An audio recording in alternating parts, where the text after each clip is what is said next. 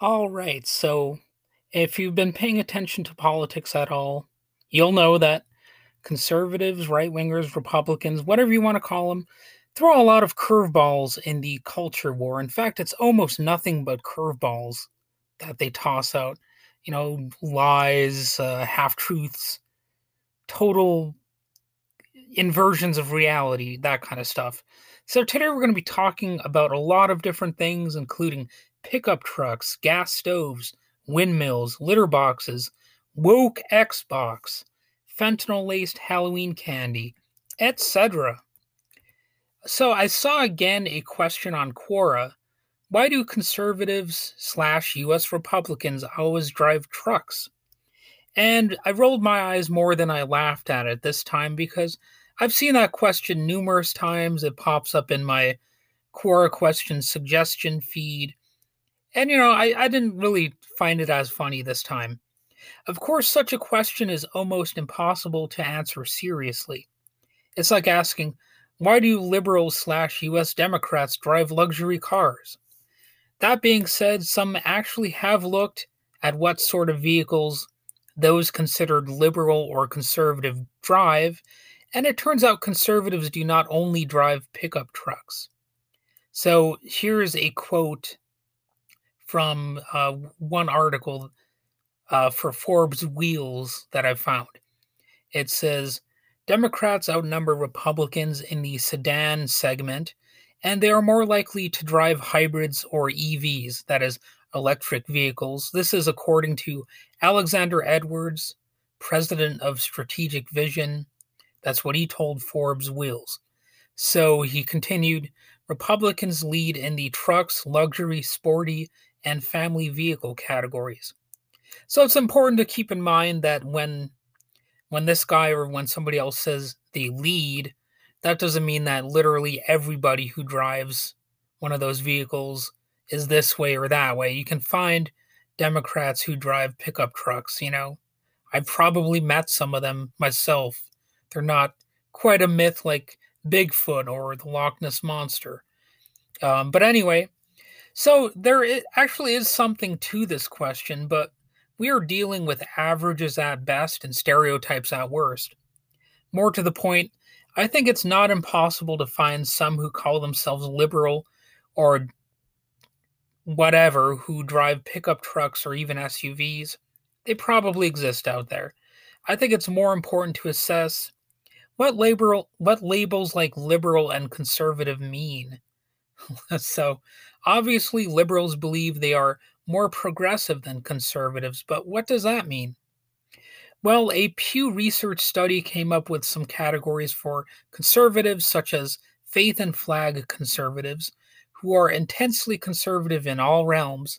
They are far more likely than all other typology groups to say government policies should support religious values and that compromise in politics is just selling out on what you believe in. I'm sure some of these people are well meaning, but the result of some right wing policies will absolutely ruin some people's lives. So, in reality, some of the well meaning aspects of their views basically have no impact on reality, as perception is not reality. As the saying goes, the road to hell is paved with good intentions. In implementation, even good ideas can have some negative consequences, even if not immediately perceived. What does have an impact is which policies are implemented and how, and some of the policies happening now are absurd beyond belief, and most of the extremist policies are coming from the Republican side of that cursed aisle. The Republican Party is now going after teachers and librarians, anyone in the LGBT community, and anyone who thinks we should do something about environmental problems, treating them as if they have mental problems if they're environmentally conscious or whatever. As I noted on Facebook, regarding those Republicans whining about places looking into regulating or banning certain stoves, keep in mind some Republicans have been trying to restrict green energy implementation. How is it totalitarian when some regulate industries but not others? In some cases, it comes down to who is getting fossil fuel industry money. That's how. I paired those comments with a link to an article titled Republicans Push Anti Wind Bills in Several States as Renewables Grow Increasingly Popular. One bill, called the Military Base Protection Act, actually, and this is a quote, argues that wind farms pose a national security risk and uses Department of Defense maps to essentially outlaw wind farms built on land within 100 miles of the state's coast. And the bill tellingly received support from fellow state senators Norman Sanderson, a Republican, and Paul Newton, also Republican, the latter of whom was previously an employee of Duke Energy, one of the country's largest utilities. So, go Duke. Yeah, we need to crush the alternative sources of energy. Yay. But again, in the mind of many conservatives, somehow regulating or banning gas stoves is sinister, yet preventing windmills is not. Figure that one out. What exactly would be the justification for this contradiction here? Well, that's assuming the average conservative even puts any thought into it, which seems unlikely. If they did, then the outrage over regulating stoves, or even looking into it, would be exposed as flimsy at best due to such blatant double standards. Then there is the flimsy outrage by Fox News conservatives because Xbox is launching an energy saving idle shutoff function, which someone I know from Facebook remarked, "Damn woke Xbox, trying to save me money on my electric bill." And then he posted a angry face emoji to go with that comment. So yeah, they're mad because Xbox is launching a feature that will save people energy. It'll shut the Xbox off if it's left idle for too long. Not really that uncommon a feature. You know, your laptop has one of those, for example, probably. I don't mind shuts off after like 7 minutes. It's definitely not something that's really the end of the world or anything like that. But it's a major ordeal for some people, I guess.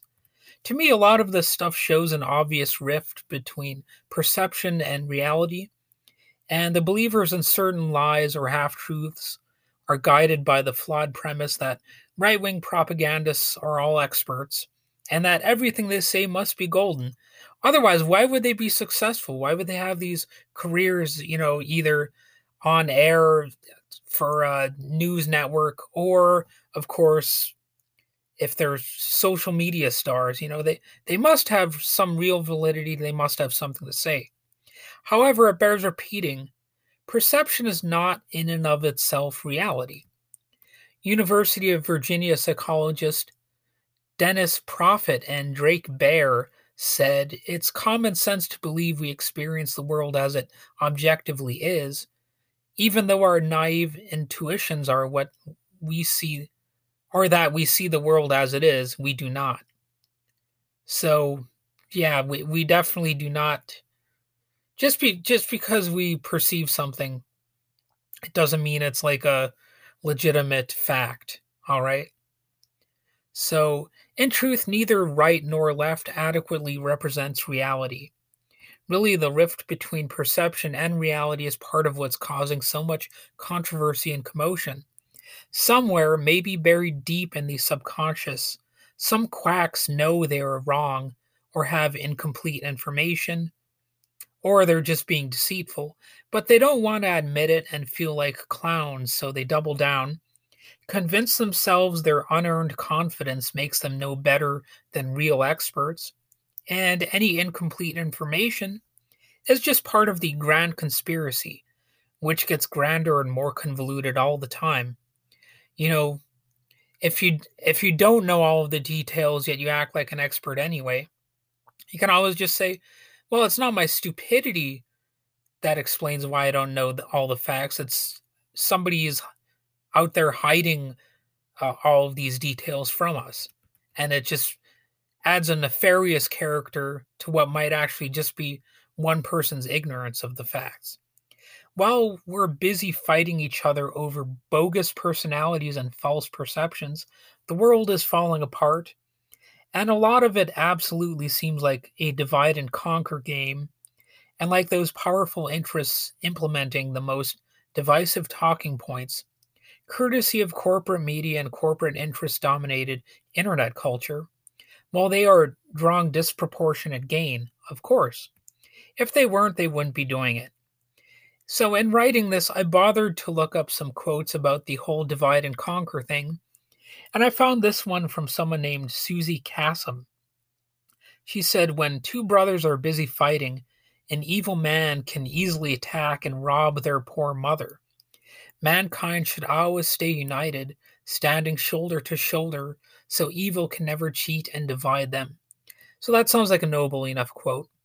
Now, okay, the word evil there might sound a bit dramatic, possibly even needlessly biblical in character. Still, I think there is something very much like evil wrapped up in outrage over an Xbox feature that's not only a minor issue, but actually on the right side of the issue. Same thing with the discrepancy between the banning windmills versus banning gas stoves and that whole reaction. Um, there's something evil about just saying, "Oh, we can't have windmills." There's a lot of disinformation about that. Of course, a lot of that was famously noted by or exemplified by Donald Trump. The windmill cancer thing. So one reporter had this to say on gas stoves. As a climate reporter, I was well aware of the growing concern about the gas stoves in people's homes leaking dangerous pollutants like methane, a potent greenhouse gas and explosive hazard, nitrogen dioxide, which worsens asthma, and benzene, which causes cancer. She went on to note that there is also a risk of explosion with gas leaks, and how she herself had dealt with the issue firsthand, which some might dismiss as anecdotal, yet we've probably all read about gas leaks in the news, if not known someone who dealt with that problem in their own home or their housing complex. Maybe it happened to you yourself, You know that there is something dangerous about gas stoves, objectively. We objectively know there are indeed some dangerous aspects to owning a gas stove. All right? So why act as if regulating or replacing them is inherently some evil totalitarian ask? Arguably, doing nothing to address them as an issue is just as bad. Or do we have no standards anymore and we can't call into question things that people commonly experience? I mean, what's so great about a gas stove anyway? And here's the thing, the whole explosive potential thing is actually a reason unto itself to at least debate and discuss the cost benefit aspects of gas stoves, right?